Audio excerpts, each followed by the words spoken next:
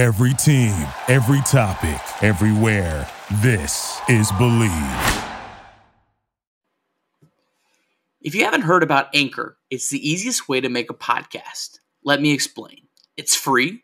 There are creation tools that allow you to record and edit your podcasts right from your phone or computer. Anchor will distribute your podcast for you so it can be heard on Spotify, Apple Podcasts, and many more. You can make money from your podcast with no minimum listenership. It's everything you need a podcast in one place. Download the free Anchor app or go to Anchor FM to get started today. And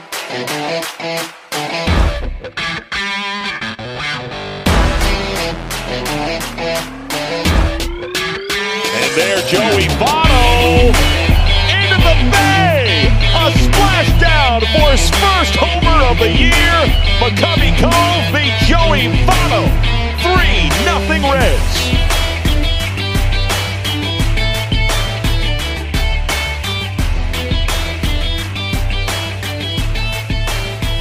What's going on, everybody? Welcome to a very special edition of Late Night Reds Talk, where Nick and I have a very special guest. We're so excited. I have been reading Cespedes Barbecue for a long time, so you can check them out on the Ringer Podcast and Baseball Barbecue. They are now also available on MLB on Fox. Joining us is Mr. Jordan Shusterman. Jordan, thank you so much for coming on and talking with us, man. I'm so stoked you're here. Thank you so much for the invite. It's a pleasure to be here. And I'm excited to talk some Cincinnati Reds, a team that I got to be honest, I'm feeling pretty good about. I know they had a bad day today, but I'm feeling pretty good about them. Yeah, absolutely. It's so kind of for your first question, because Nick and I, we've been doing this probably about our fifth or sixth episode now, and we, obviously we talk about the Reds every week. We text about the Reds daily. We tweet about the Reds. So we were always kind of looking at the national perspective from this team was always like, we kind of felt was like, almost like people just weren't paying attention next then, because they're like, well, they had a brutal offense last year, and it's like, yeah, 60 games, and Trevor Bauer's gone, so there's no way the rotation's going to be very good. And we just kept hearing all these things. So for the national perspective, why do you feel like people were kind of counting them out? It almost felt like from day one. That's a good place to start. I mean, I think just going back to last year, it was such a wacky season, and the offense being that bad was kind of stunning, because when you look at the names in the lineup, you're not like, wow, this offense stinks. But they did. But one of the most incredible stats from the offseason, this came from Mike Petriello, a good friend over at MLB.com, that their BABIP last year was like the second worst in baseball history. Something completely absurd, which kind of gave you 245, which was 20 points lower than 29th place Texas. That is just, then that has a lot to do with it. And the thing is, and this is a big part of when we talk about the 2020 season, is we refer to it as a season, but it's not a season. It was 60 games, right? Of course it counted, and it was real baseball, and we all watched and we all cared. But to refer to it as a season performance is not fair. That's just not how these games worked. And at the end of May, if we look around baseball this season and say all right, here we go, this is let's just call it, folks, this is what it is, it would be absurd, right? It would be totally ridiculous. So I think when we reflect on what it was last year, and I think that how bad they looked in those two games against Atlanta too, especially offensively, it just kind of made everyone doubt that this team would be remotely for real, even in what is obviously a very blah division. And of course, losing Bauer too, just the general attention is very much off them. But I think that what you've seen so far this season with the performances of guys like Castellanos and, even to some degree, Moustakas has certainly looked better, and Suarez has looked better, and Barnhart, we'll talk about Naquin, I'm sure. I've always been a big Jesse Winker guy, so that one doesn't surprise me. But I think you see that it's no, they actually do have some good hitters, and the pitching staff, especially the bullpen, which I know maybe has scuffled a little bit more than we've expected at the beginning. Clearly the pitching development with the Reds is very, very, very strong. And I think that will continue to be a strength, even if you haven't necessarily heard of the guys that are doing it. You mentioned the BABIP and how tough that was, and obviously that is excruciating when, for guys like Nick and I who are watching the Reds every night, we kind of see this and we go, No, guys, we swear they're making contact. It's just right at people. And the prime example of that this year has been Joey Votto. Obviously, I don't know if you're familiar with the Reds fan base, but Joey Votto is the dividing line of it's like a civil war if you're pro or anti. Yeah. And Nick and I are both very pro. And what we've seen so far from this year, Fangraphs had an article today saying it's too early to panic about him. And I loved it because they brought up the point of his exit velocity this year is great. And you're seeing if you watch Reds games, he's struck out 6 or 7 times, I think, in about 38 plate appearances. But he's getting solid contact. It's just so happens to be right at people. Do you feel like this could be – I mean, we're not expecting him to go be 330, sure, 437 on base percentage again. That would be awesome. But I kind of keep bringing up the point of for us in Cincinnati, Ken Griffey Jr.'s 37-year-old season, he was an all-star. He had a slow start, and he just kind of ended up having a pretty good year. I don't think Votto's going to be an all-star by any means. Could you kind of see him having a pretty solid year with what you're seeing at the bat so far this year? Yeah, I hope so, man. I mean, obviously, I think most neutral fans love Joey Votto, and understanding how divisive he is within Cincinnati is kind of shocking to me when you look back at his career, and I understand what it's rooted in, and it's more walks than RBIs. How good could he be? But realistically, I think that he's the kind of guy who obviously takes hitting so seriously and is going to work to perfect his craft. And sometimes the luck of the BABIP is not always going to reward you. And that's unfortunate for a guy like him who you want to see the hard work and the adjustments pay off immediately. But even the last, I think he homered today or homered yesterday, and you've already started to see it. Even last year where the line looks somewhat underwhelming, he was clearly getting to his power a lot more than the year before.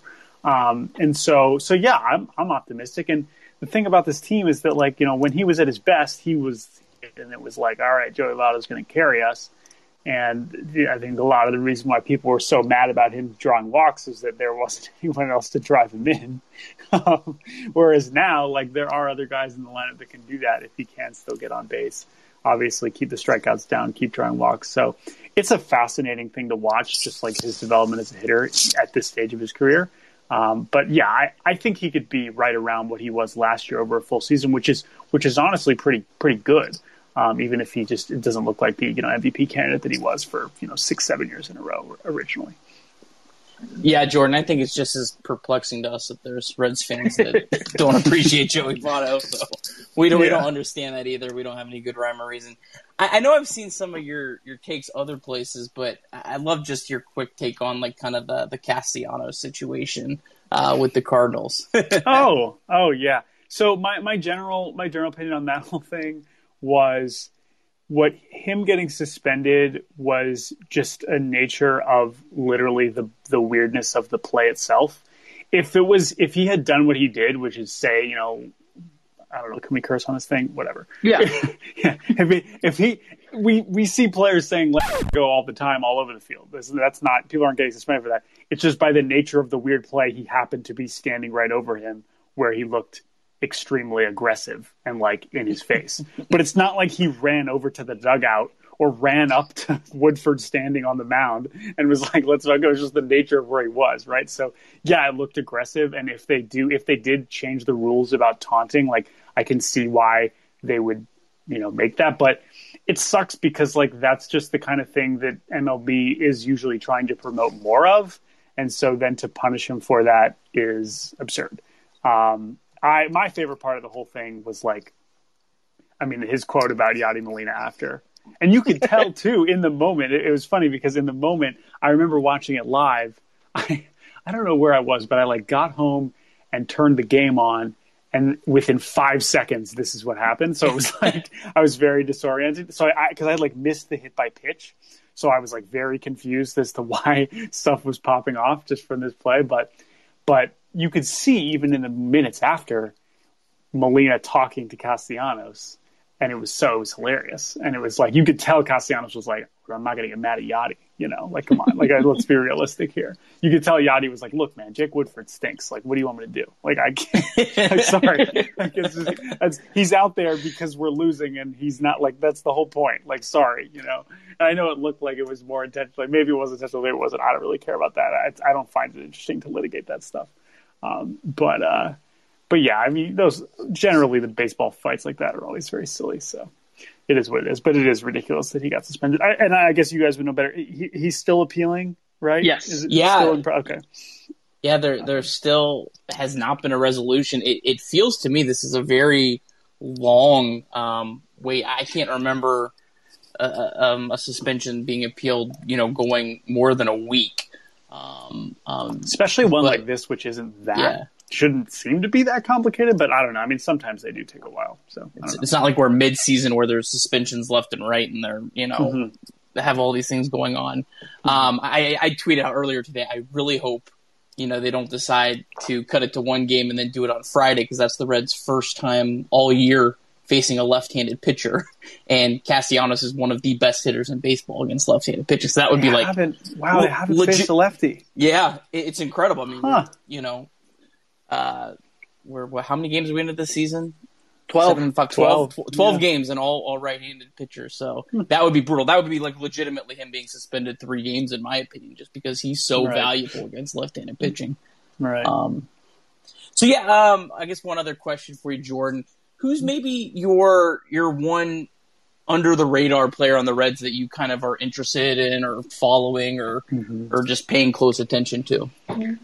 So again, I'm not talking about Tyler Naquin until you're going to make me. But Naquin. So I'm not going with Naquin, but there are two. There are 2 guys that I would say, most interested in for this season in terms of. I'll give you one hitter and one pitcher. The hitter, who is the one that I was hoping would be having the Naquin breakout, is Nick Senzel. And Nick Senzel, I know, has not really had the best start to the season. He has not been really contributing to the offense thus far.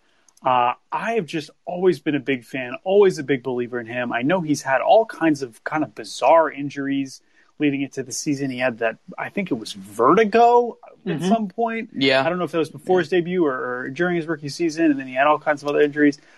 Maybe I'm he was the 2nd overall pick. It's not like this is a hot take, but I just feel like people have written him off, and I just believe in him, and I want to see him get a chance. And I honestly don't, to the extent, this is my limit of how much I have been watching the Reds this year, which is that, like, I don't totally know how the playing time is shaking out. I can't believe Aquino is back and playing, but that is obviously delightful. And then Naquin, of course, is getting at-bats, and I know Winker's been great. So I don't know where the at-bats are going to be for him, and I guess Akiyama still has to play at some point. But it's weird. Like, I want to see him be the guy to be one of the because if you look at the roster and you know, like, okay, you've got your veterans in Votto, Suarez, Moustakas, Castellanos. Like, that is, like, you should be expecting above average, production from that group. And then you've got your young guy, your kind of mid-tier guy like Jesse Winker, who I wouldn't call him established, but, like, he's been in the league. You're feeling good about him. Barnhart kind of in that category. But, like, Senzel's the one that you would hope to be taking that step forward to kind of build around. Because, of course, if he's a top 5 pick, that's what you're expecting. And I don't know. I would love to get your guys' take, because I haven't just watched him that closely. How much confidence do you guys have in him? Because that's the kind of guy that I know as a Mariners fan, like, I've watched Kyle Lewis so closely because I know he just won Rookie of the Year and it was great. But, like, everything that it's someone that it was that high of a pick does, takes such attention. Like, I focus on it so much. So I would love to hear what you guys think of Senzel, how much confidence you have in him, maybe just based on the beginning of the season or how the organization talks about him. Well, last week we kind of talked about it because, we're coming off, they were 5-1 last week. And I think the thing that's really jumped out to me the most as far as his growth, and, like you said, he's the 2nd overall pick. Mm-hmm. He's so good in the box as far as, like, being patient. He's working counts, and it's really impressive, honestly, because you can see, like, how he's seeing pitches. And I feel like he has been a tendency of bad luck. He started the year 0-for-7. And then, of course, you play the Pirates, you get a 3-hit game. Everyone's getting 3-hit games against the Pirates. Right. But the fact that, like, he just works the count really well. And that's where I really see, like, that confidence. And I'm with you.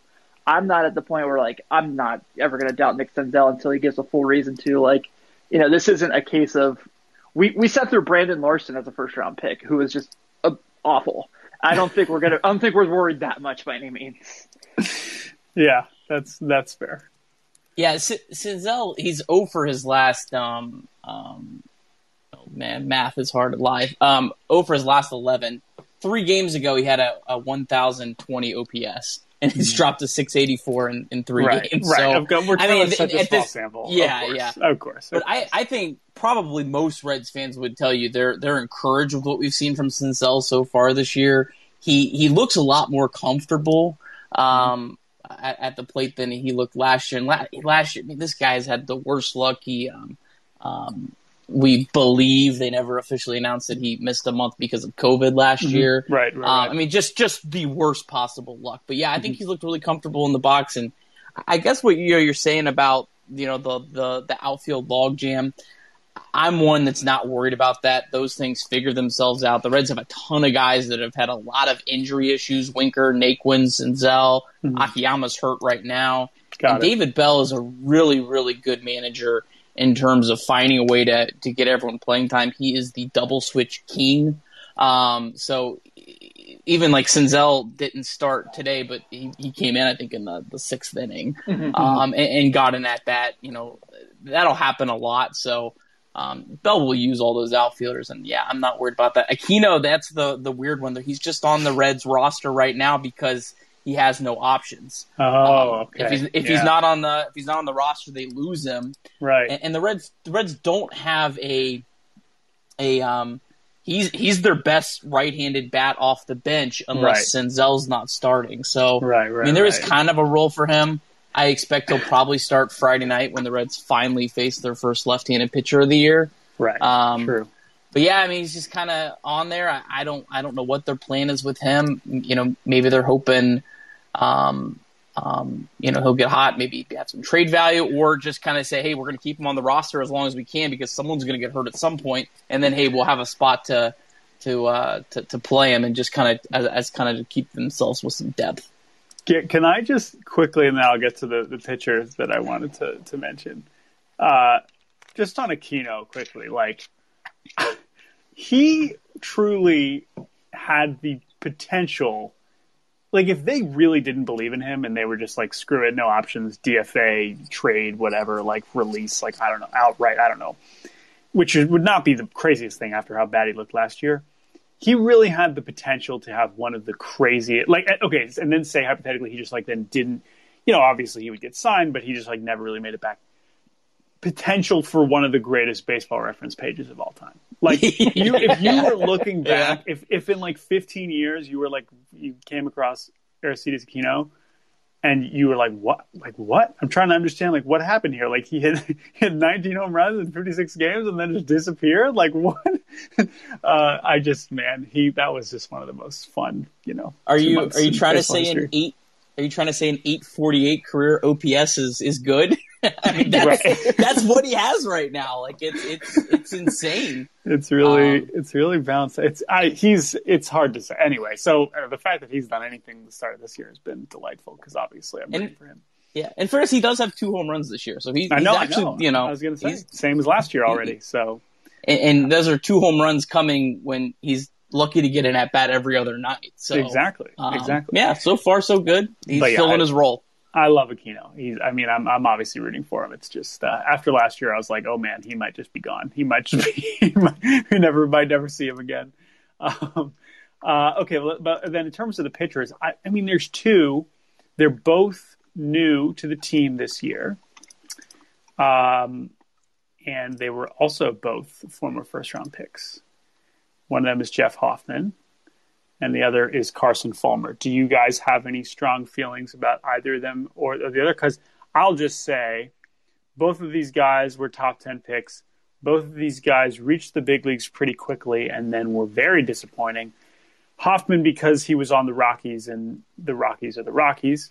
And Carson Fulmer because he could just not throw strikes at all, and his stuff was terrible, and his command was even worse, and he just never really figured it out. But from what I've seen from both of them so far this year, man, I mean, I mentioned the Reds pitching dev, which I totally trust.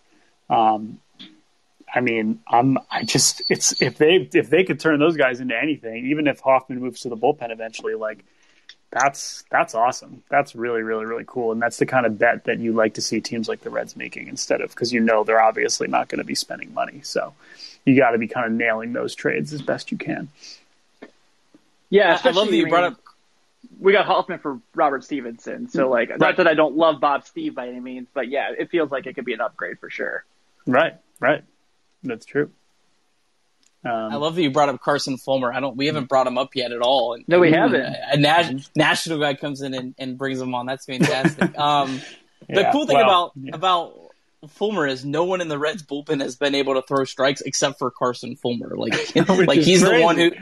Yeah. And Cam Bedrosian, who's had like 5 straight years of an above average walk rate, can't throw a strike at all. Walked 2 guys last night. So yeah, that's the one thing the Reds have really been good at with Derek Johnson has been picking up guys that are kind of on their last leg in their MLB career and turning them into serviceable players. I mean, I know Sonny Gray wasn't on his last leg, but sure.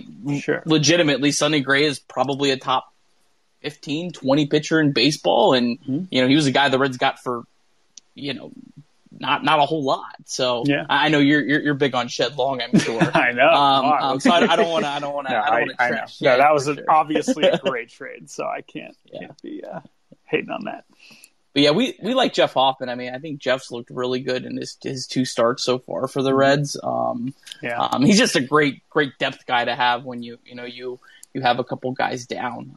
So yeah, I think those are great picks for sure. I would also just say quick 2 selfish stories, because part of it is oftentimes, because I've been fortunate to be doing this as long as I have, and we've been able to talk to a lot of players and meet a lot of guys, and so I often gravitate to the guys who I have personal experience with in the past. And Hoffman and Fulmer are both very up there. I'm not that I've been in touch with them at all, but they were featured in 2 of probably the 2 of the funniest things that we've ever made. One was when Jeff Hoffman was at the Futures game in 2016, I believe. We were doing like the Futures game check-in for MLB.com, where all the guys get there and they go to the hotel and they get their jersey and their meal money and whatever. And so we set up shop there at the hotel and interview them. And Jeff Hoffman was awesome, and we talked to him, and for some reason we had this mini basketball hoop, like one that you would like hang up on your door. And we had we would ask the players to dunk on Jake. So I would hold the basketball hoop over Jake's head and then toss the ball up, and then the prospects would come and dunk on Jake. And the problem is, I wish I could send you the video. It was a Vine. Remember Vine? Oh, wow. So I was like, oh, that video is dead. Like, that video doesn't even exist anymore. But there is video somewhere. I think Jake maybe has it in his computer of Jeff Hoffman dunking all over him, which is funny. And then Carson Fulmer, this video you can watch, and I highly recommend it.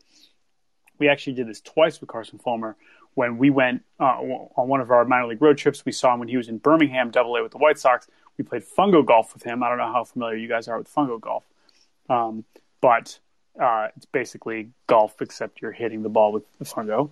And we played it at the AA Stadium, and then we did it in big league spring training with him and James Shields in 2018, I think.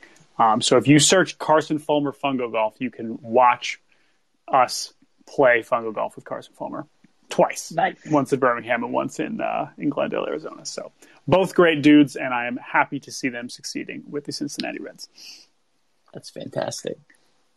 So Jordan, I got to ask about 3 guys in particular, because I know we're limited on time. And I just want to get your thoughts as a Nash perspective. And yes, one of them is Tyler Naquin. I'm going to open this door for you. So first one, obviously Jonathan India. We've seen just this amazing run, and obviously the fact he was the 5th pick in the draft is really showing how good he can be.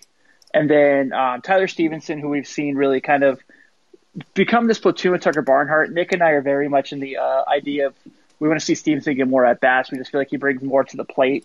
Had a really nice throw out today in the Giants game of runner stealing second. And then, of course, Naquin, who Nick actually had this tweet came up that popped up that he sent to me. in like 2017 about like, if we trade Jay Bruce, could we get Tyler Naquin from the Indians? And sure enough, now he's playing for the Indians. So like with those three guys, with those three guys, I think India obviously right now is for 12 games in, obviously it's kind of starting to plant his name in there as a potential Roy candidate. Obviously, 12 games is not ever going to give a guy rookie of the year unless you play in the NBA. But what do you take from those three guys and what they're contributing to the Reds offense so far?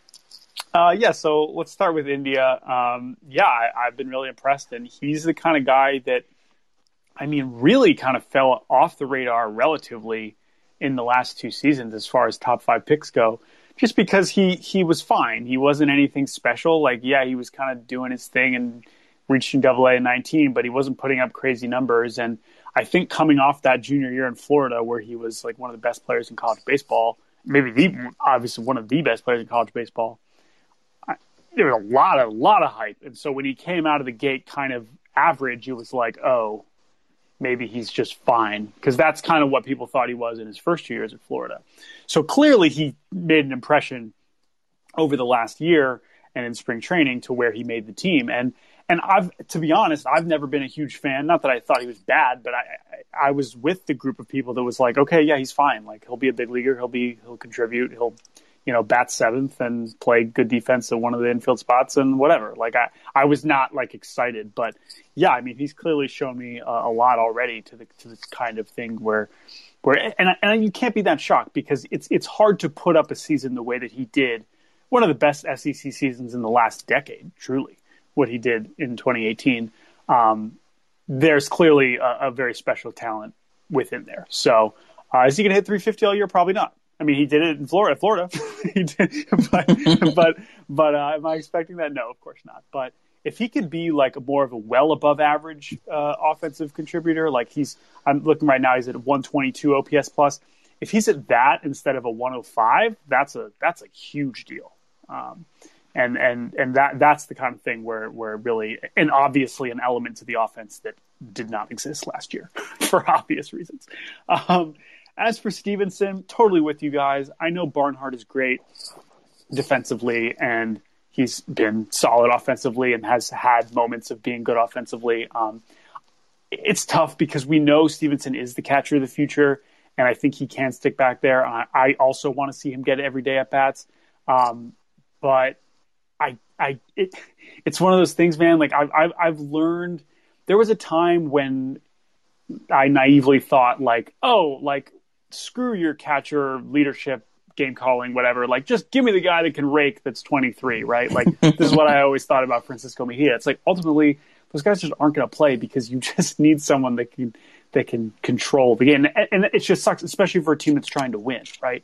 If you're a worse team, you can just say, screw it, let's just get our 23-year-old back there and hopefully he hits and then we have this valuable player. But Barnhart's going to play, man. Like he's going to play. I hope it gets to be more even so that Stevenson can still get 200, 300 at-bats this year at least. But it's tough. But I'm a huge believer. I think he's a super underrated prospect in general.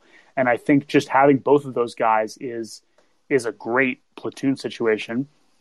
And honestly, which brings us to our third and perhaps final topic this evening, Mr. Tyler Naquin. I'm so glad you mentioned that they haven't faced a left-hander yet, because that explains a lot. I had no idea, but I was like, wait, why is Tyler Naquin even playing? But there you go. Yeah, I mean, the reason why I've been, like I tweeted, like, it's so inexplicable. I mean, yeah, so he has this great rookie season. I mean, this is also a first rounder, but he is the kind of first rounder that I was just not excited about at any point. And I know he had the good rookie season, but he's so rarely showed me anything over the last few years that made me excited about him as anything more than a platoon bat who can like play decent outfield. If he didn't have that walk-off inside the park home run, like, would anyone know who Tyler Naquin was like before the season? Honestly, like even for a first-round pick. So I've just never been a fan, but obviously he's taking advantage of his time so far. But like it's the kind of thing that like I hope that they don't try and play him against lefties just because he's hit 5 homers in 9 games. Because know your strengths and just take advantage of what he's doing well against. That would be my hope, but. We'll see, man. I mean, again, you've already banked those 5 homers. Like he's already paid off, been worth the investment, which was a minor league deal in February. Like, he's clearly been worth it already. Yeah, if he gets 20 plate appearances against a left-handed pitcher, something's gone horribly wrong. David Bell is very, very platoon. Happy. Yeah, he's not going to see many lefties. So I guess you did get that you give us about 30 minutes. We definitely appreciate it. I do have to ask you about this since now you're part of the Ringer family. Are you hearing a lot from Bill Simmons now that the Red Sox are on this crazy win streak? Good question. I can honestly tell you no. However, I can also honestly tell you that we should probably get him on the podcast if we keep winning, just so that we can hear his Garrett Whitlock takes, which I'm sure he has plenty of. I mean, the Red Sox right now, they were so unwatchable last year because of the pitching that any amount of competence on the pitching staff this year was going to make them a decent team. And I still don't really believe in the pitching staff, but if JD Martinez is back, Rafael Devers is one of my favorite players. They could be fine. But hey, this is a Reds podcast, not a Red Sox podcast. But there you go. There's some bonus Red Sox content for you. If Bill would like to come on, he is obviously welcome. What are we going to tell him? No, he can't be on the podcast. That's not happening. So, so yes, maybe if they keep the win streak going through next week's episode, we might have to put something in place. Perfect. Well, Nick, do you have anything before we close out? No. Well, Jordan, do you want to give a chance to tell us what you're working on? Shout out anything you got coming up. Sure. Yeah. So,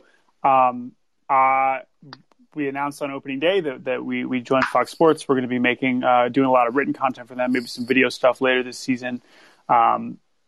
So that's really exciting because we didn't really have a place to write over the last couple of years. So very excited to start doing some stuff over there. But yes, Baseball Barbecue on the Ringer Podcast Network. We are once a week on Tuesdays. Make sure you're following on Spotify. We're on the Ringer Baseball feed combined with the Ringer MLB show. But yeah, just follow us. Cespedes BBQ on Twitter is where you can find all of our stuff. I actually just made my own Twitter, mostly for my Mariners tweets, at J_Schusterman_. So if you want some shed long love, even though he is obviously very hurt and not playing, but if you want some, delirious Ty France tweets, be sure to follow me over there. And that's pretty much what I got going on. So, but thank you guys for having me on. This was a lot of fun. Yeah, so thanks so much. Should I sell my Kyle Lewis rookie cards? I got 30 right now. If you want to do rookie card chat, let's take that off the air. Let's take that off the air. Right? Sounds great. We'll talk PSA 9. What the difference is if we want to talk about that, we can. Sounds good. Well, Jordan, this is awesome, man. Thank you so much for taking some time to talk some Reds baseball with us. Take care of Taylor Trammell for us. We're keeping an eye on him. So, but yeah, hopefully we can do this soon, man. Absolutely. Thank you guys very much, and good luck. Good luck to the Redlegs the rest of the way. I'll be thinking about you guys as they continue on this season. Appreciate it, man. Thanks so much. Awesome. All right, guys. Appreciate it. I'll talk to you guys soon. All right. Reach out. I'll do this again later this season if you guys want. All right. Love to. Absolutely. Yeah. Awesome. Fantastic. Have a good night. Have a good night, guys. Yeah. All right, so now that the national guy's off, we can talk about how bad the last week has been. We don't want any national guys to get a bad perception of our Reds, right? Yes. All right, so yes, I've been dying since last night. I stayed up, I watched the game, and obviously, you see Votto homer, and I'm all excited, and Luis Castillo has another bad first inning. It almost I know it's only 3 starts. But do you remember 2011 Edinson Volquez where if he got through the first inning? No. I'm kidding. Don't put that out there, Tim. Come on. I'm kidding. But okay, you have a better baseball brain than me, and I say that with total confidence. It's not a bad thing. So am I wrong here in thinking why did Amir Garrett only pitch 1 inning in this road trip? Yeah, well, I mean, Amir hasn't looked sharp, so I mean, there is that. I know I kind of tweeted something out on Monday night. I wonder if with Sims and Garrett, I wonder if they are being very cautious with them because they know their bullpen's thin. I wonder if they're going to kind of be cautious with them early in the year and only pitch them late in games with leads when they know their appearance is very valuable and that it would, contribute to a win. It's not a wasted appearance. I do wonder about that. I don't know. I don't know if any of the games that the Reds lost, Garrett coming in would have made a difference. So I guess in that sense, it kind of is what it is.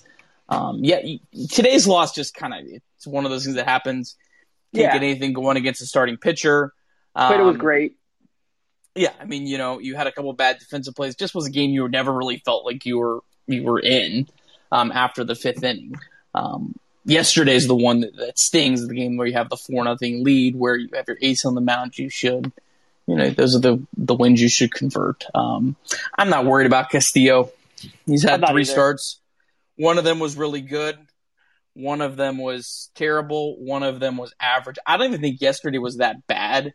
The second home run he gave to Brandon Crawford, there was a 2-1 pitch that was a clear strike, like not on the corner, like it was a clear strike. It was called a ball, made it a 3-1 count. The next pitch, Brandon Crawford puts one in the seats.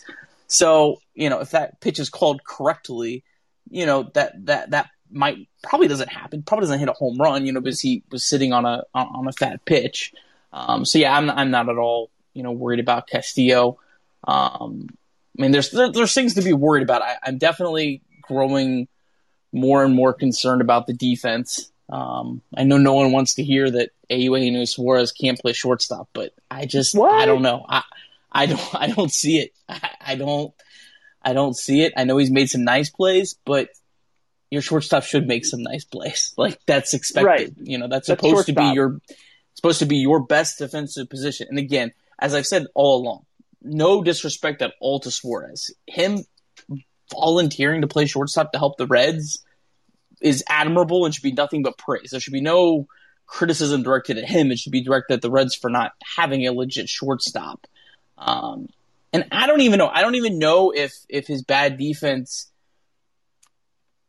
with the current roster isn't still the best option, but it's not the kind of I don't see it being the winning formula. His bad defense still might be better than Kyle Farmer playing every day, but that shouldn't. I feel like we should strive a little higher than that, So yeah, I don't know. We'll see. Maybe he'll take some big steps, but I'm growing more and more concerned there. And I think that's something the Reds are going to have to address at some point. And I hope Bob would, pony up a little bit and, spend a little bit and get a legit shortstop and, figure out how to play everyone and get playing time. Yeah. We could do a whole show just on last night's game and how maddening it was. And I feel like a lot of it was offensively, I'm not too pissed off at him. Things happened, obviously. But I think, you score 6 runs, you should feel pretty confident when you have Luis Castillo on the mound, you score 6 runs, obviously. But also, like you said, the defense. And today, we all knew Jonathan India was going to make rookie mistakes, and he had the one today. He should have caught that ball. It happens. But it's part of being a rookie. So, yeah, man, I think, these 2 games in San Francisco are just brutal. And for some reason, I just always hate playing them. I don't know if it's just a 2012 thing with me still, but it feels like every time they play the Giants, something freaky happens, and I'm getting tired of it. Yeah, I mean, overall, the Reds are 7-5. Every single one of us would have taken 7-5 through 12 games. Anyone who says otherwise is completely full of it. They're lying.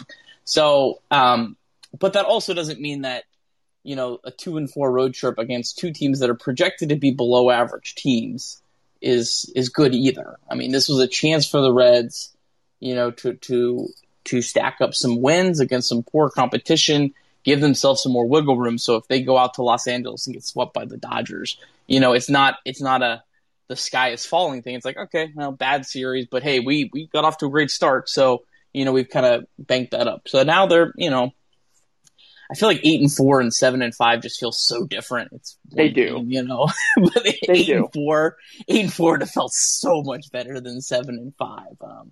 But for sure. The Reds are still tied for first. It's still a good start.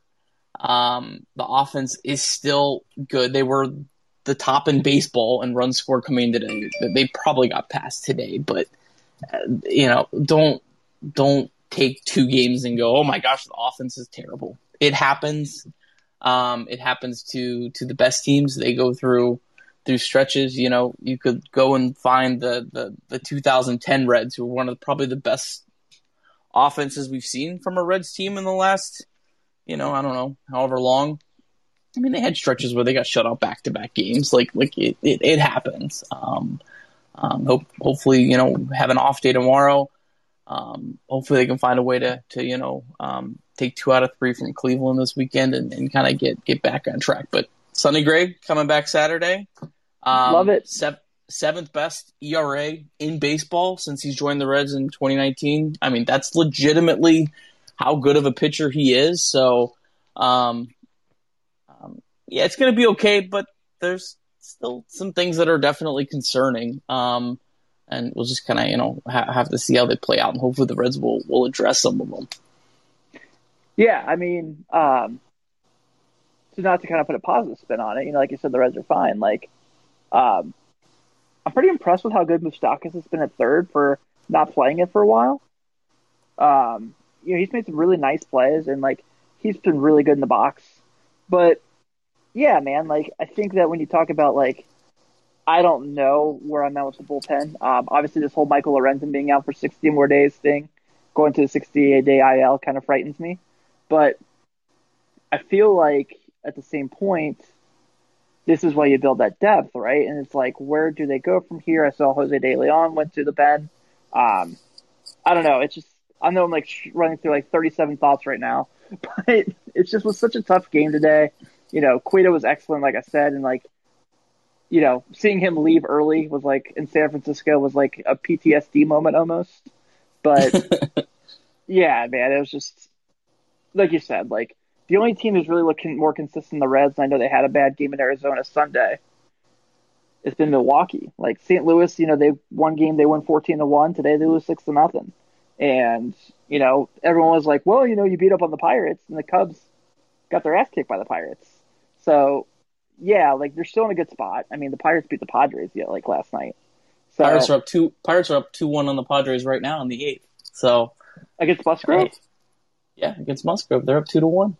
They're batting. They are 3 outs away from winning back-to-back games against the Padres. So yeah, I mean, sweeping the Pirates, as bad as the Pirates is, it's not easy. If the Dodgers played a 3-game series against the Pirates at home, the line would probably be they would win 2.1 games. Like they would not be expected to sweep them. The Pirates would be expected to win one of the games. So, I mean, taking care of business is winning 2 out of 3. Sweeping them is having a really, really great series. So I don't know why people don't understand it. The Pirates are going to win 60 games this year. Like those wins come against someone. Like they're not against minor league teams. Like they beat other major league teams. So, yeah, those guys, they have major league contracts. They are major league players. Yeah, I'm with you. I did want to run this by you today because I saw it. Like, you know how it goes. You lose 2 games in a row, everyone's in panic mode. So on, I think it was Blog Red Machine, I saw something pop up on my Facebook. I used to write for them years ago. Oh yeah? Yeah, years ago. Today there was a huge article. Someone wrote an article about like transactions the Reds need to make now, and I'm like, 12 games in, we need to make transactions. And it was like, one was like trade Aristides Aquino, and I'm like, okay, so who's your right-handed bat off the bench? Like, and the other one was like, designate Jose De Leon for assignment now, and I'm like, oh god, you guys use all of your transactions in fantasy baseball, don't you? Well, Jose De Leon has options, so he can go to the alternate site. You do not have to just DFA him for the heck of it. That's interesting. Yeah, I mean, look, I get it. People, they're going to panic. It's the nature of sports, but yeah, I mean, when you get the 5-1 start, it gives you cushion. the Reds have used a little bit of that cushion up. Now they need to, strap in and play some good baseball for the next, 150 games. Yeah, I feel like they could be okay. Yes. Yeah. A little bit time left. Yeah. Let's talk about what's coming up. Like you said, so these next 20 games are there's some good competition there. Cleveland, you have 2 series against. You have your rematch with the Diamondbacks, who you lost 2 or 3 against. You obviously go to St. Louis and LA on a road trip, and you come home for the Cubs and the White Sox. So these next 20 games before you have the Pittsburghs, the Rockies, the Giants at home in May, you don't lose your season on this by any means. But like you said, taking care of business, if they win 11 of these games, if they go 11-9 this 20-game stretch against Cleveland, Arizona, St. Louis, and the Dodgers, the Cubs and the White Sox, I feel pretty good. I feel pretty confident. Yeah, I mean, just kind of, the next stretch into mid-May, just, if you play close to 500 ball, I know that doesn't sound sexy. People don't love that. They'll be fine. They get to May 10th. They have 3 against Pittsburgh, 4 against the Rockies, 4 more against the Giants, who I was pretty impressed with the Giants, but the Giants aren't a juggernaut. So, I mean, if they do get, beat up a little bit, they lose 3 or 4, 4 or 5. Just remember, they are gonna to come back to a nice cushion in mid-May, where they should have a lot of very very winnable games. But when you have a rotation with Castillo, Gray, and Malley, I mean that's going to stop a lot of losing streaks. Yes. One of those guys are just going to pitch so well. Doesn't really matter what your offense does as long as they can give you a couple runs and you'll find a way to get a win. That's kind of what the Brewers are doing, because the Brewers' offenses has I think they look pretty good today. I'm trying to remember, but I don't think the Brewers' offense has looked very good. But they've just gotten good start after good start after good start, which has kind of been able to carry them. When the Reds get their rotation settled in, at some point, and I'm sure we'll have to spend some time here talking about TJ Antone. He's such a hot topic right now. At some point in the season, when the Reds do get, hopefully Castillo, Gray, Malley, Antone, and Miley or whoever else is the 5th starter, I mean, man, that's gonna give you a chance to put some good win streaks together and prevent you from long losing streaks. Just because you're gonna have so many good guys. But yeah, I guess unless you have anything more to add to that, let's jump into TJ Antone. What's your thoughts? I'll let you go first. Okay, so here's where I'm at with him. Obviously, he's been awesome, man. And, seeing him the other night, on Monday night, he comes in the pens, those 3 2/3 after Miley's terrific, and he follows that up. That was so cool. And the fact that he was honest, I kind of dug that, honestly. The fact that he was like, yeah, when David pulled me, I was exhausted. I don't know if I could have got that last out. Paraphrasing, of course. But just, kind of having, that, self-awareness was cool, man. And his stuff's on, man, he was doing that. I think it was a changeup, that he was throwing for a while there in the game, that you could just see the Giants batters look lost on. So I will go with this. I feel like this is a good situation. If it's not broke, don't fix it. Is it a situation where, we've talked about, since we've been doing the show, could you see TJ Antone kind of becoming a spot starter? Sure. Could you see him in the rotation this year? Sure. But for the moment, I think he's doing exactly what the Reds need him to do. And I'm cool with it. I think he's pitched very well. And I think right now he's kind of earned the right to kind of do what he needs to do for the team. And, if it comes to a situation where, we run into a Johnny Cueto 2012 again, we need someone to go and take the ball and beat Sam LeCure, I feel pretty good with having TJ Antone do that. Yeah. The guy only has 4 major league career starts, so I think you have to kind of start there. Right. He's had Tommy John surgery. I know it was several years ago, but he also got hurt this year. So I fully support the Reds easing him in. And, when we're talking about pitcher injuries and, how you're going to navigate through pitchers that have had some injury struggles and pitchers who haven't, thrown more than 150 innings at any point in a year in their career. and they're coming off a 30-inning season last year during the pandemic season. You know, I feel like a lot of us sitting at home, you know, keyboard warriors don't really understand that. And it's kind of silly, I think, to think that we do, you know. I'm going to kind of trust the guys who have, you know, pitched in the major leagues or know, you know, the full science behind that and all that goes into that with whatever their pitching plan is. Now, I do think TJ Antone, as long as he still keeps, you know, getting outs, I do think the Reds do need to at some point look at him as a starter. Yes. I would hope this year at some point, but I think easing him in, you know, gives you a chance of maybe not having to shut him down later in the season.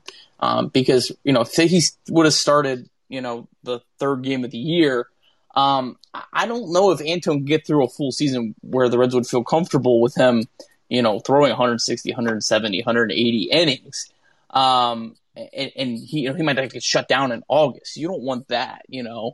If you were wanting to be a, you know, legitimate playoff team, you want TJ Antone to pitch the whole year. So if him pitching, you know, 2 or 3 innings, you know, every 5, 6, 7 days is the way to preserve him enough to be able to contribute all year. I mean, I think that's a worthwhile reason to go that route. And, you know, what he did on Monday, you know, that absolutely helped the Reds win that game.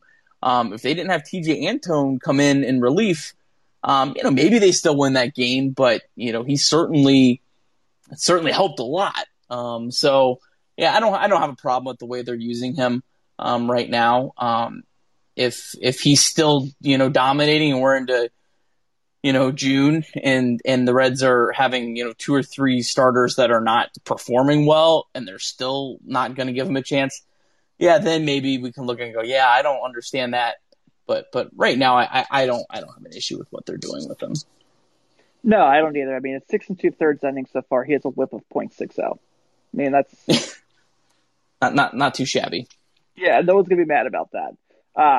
Yeah, I'm really excited about what we've seen from him. I really have a lot of confidence in him and what we've seen so far.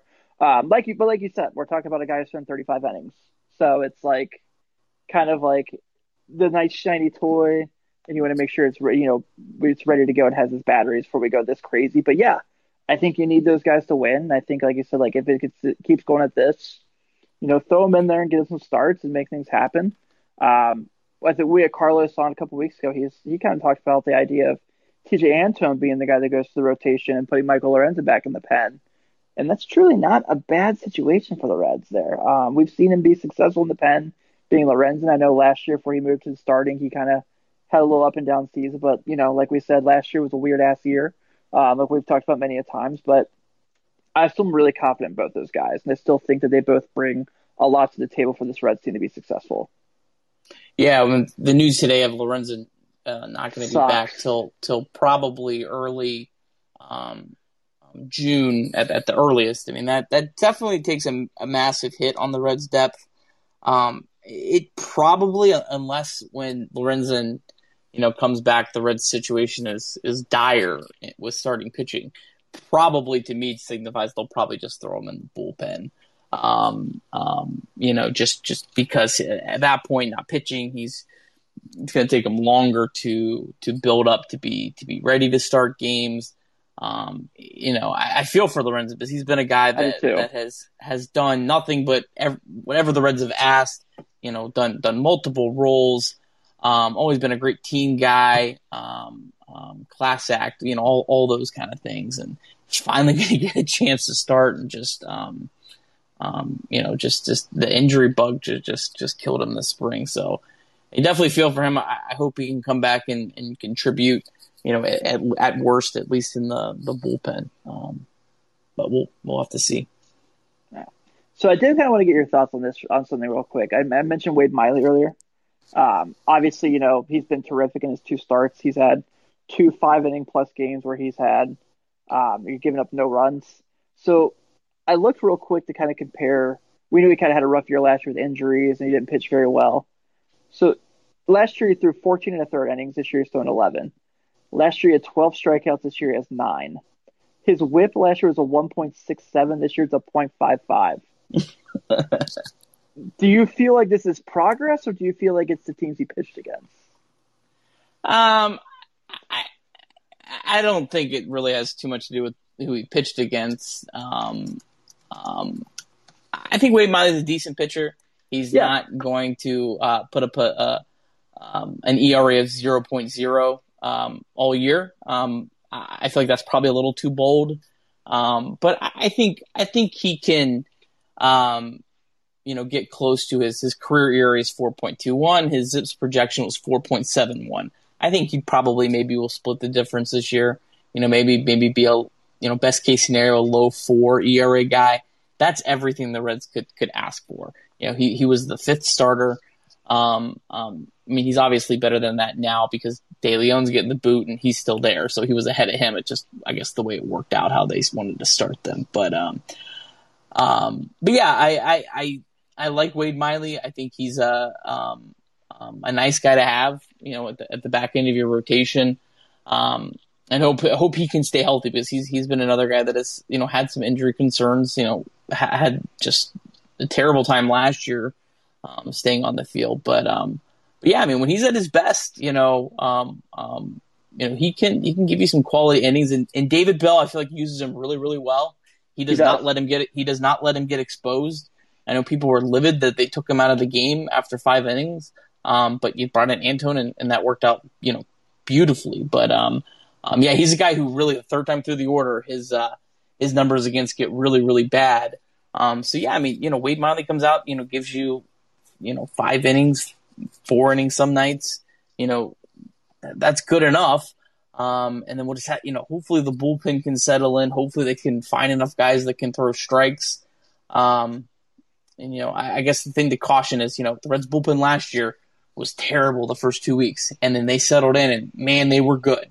And yes, they were. If you kind of look name by name, this bullpen is at least comparable to last year's. I know you don't have Raisel Iglesias, who was really, really good last year after those first 2 weeks. But when you get past, the Sims and Garrett, I think you can make a case that this year's, I think the bottom end is probably better. Now, I don't know if they have the depth. You kind of look at AAA. I'll be honest, I'm a guy who follows the team pretty close. I don't know a lot of these guys at not AAA, at the alternate site. There's a lot of names on there that I'm like, who is that? I don't even know who that is. Yeah, we need Doug Gray on for that one. Yeah. So yeah, I don't feel like they have great depth at the alternate site. But hopefully that's, I know the Reds picked up a guy off of the waiver wire today. I would imagine they'll keep doing that throughout the year. And hopefully they can pick up some guys just to give them enough innings, and hopefully they can, find enough guys to throw strikes. But yeah, I'm glad that Jordan mentioned Carson Fulmer. I think he's got some talent. He's looked pretty sharp this year. He's come in and thrown strikes, which has been huge for this team. So yeah, hopefully, day off tomorrow, everyone will be fresh going to the Cleveland series, and hopefully they can have a good series. Yeah, I feel good about this week, honestly. I don't think that Arizona kind of had a lot of breaks go their way in that series. They definitely earned the right to win those games, but man, like that one hitter was crazy. So I think they'll be okay there. And the Indian series, I was kind of hoping that we would get. I saw originally because I have Shane Bieber in fantasy baseball, and they were saying he was going to pitch Saturday, and I was like, oh man, Gray versus Bieber Saturday would be cool. And then it was like, I guess he's pitching Sunday now, so I was like, oh well, that's fine too, I guess. But yeah, man, I think that it's going to be a fun week of games before we get back here next week. My last question for you, I always got to end the show on a fun one. Are you picking up MLB The Show this week on pre-order? Or are you waiting until Tuesday? I don't know. It's always like a game of chicken. So I expect everyone now to get me a gift, but my birthday's May 4th. So like they always ask me, what do you want for birthday? And I'm like, yeah, MLB The Show. So someone like always like gets it, but I'm like, or usually someone gets it. So I'm like, it's kind of like a game of chicken. Like, is someone going to get it for me on May 4th?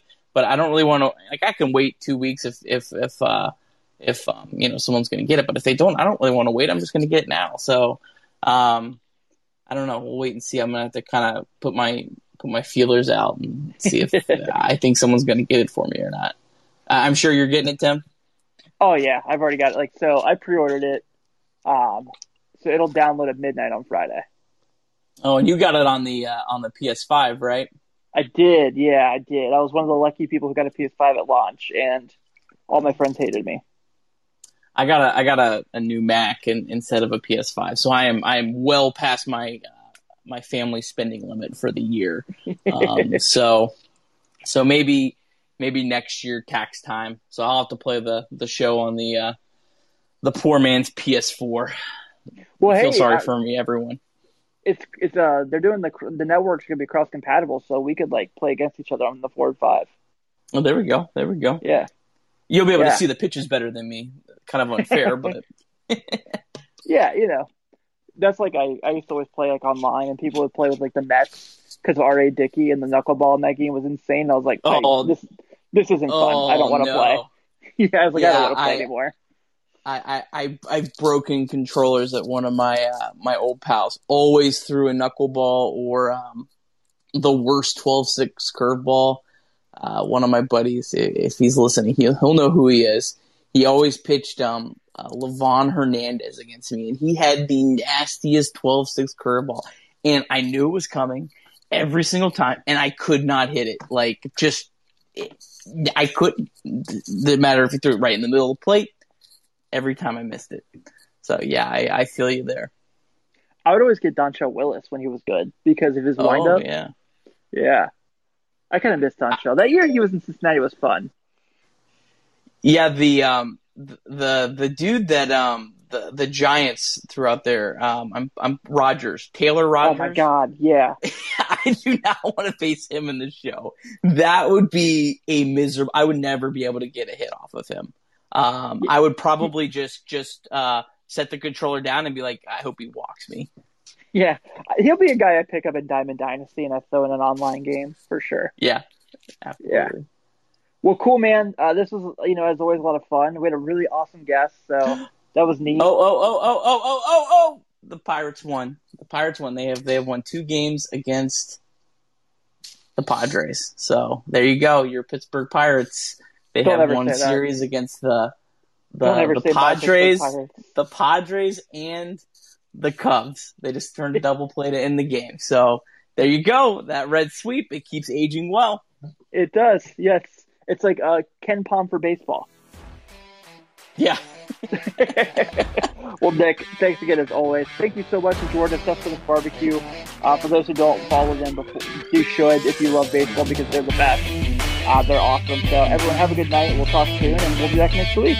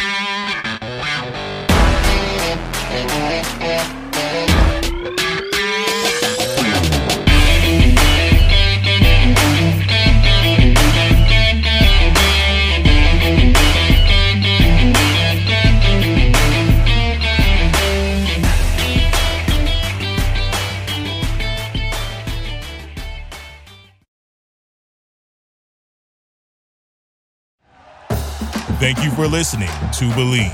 You can show support to your host by subscribing to the show and giving us a 5-star rating on your preferred platform. Check us out at Believe.com and search for BLEAV on YouTube.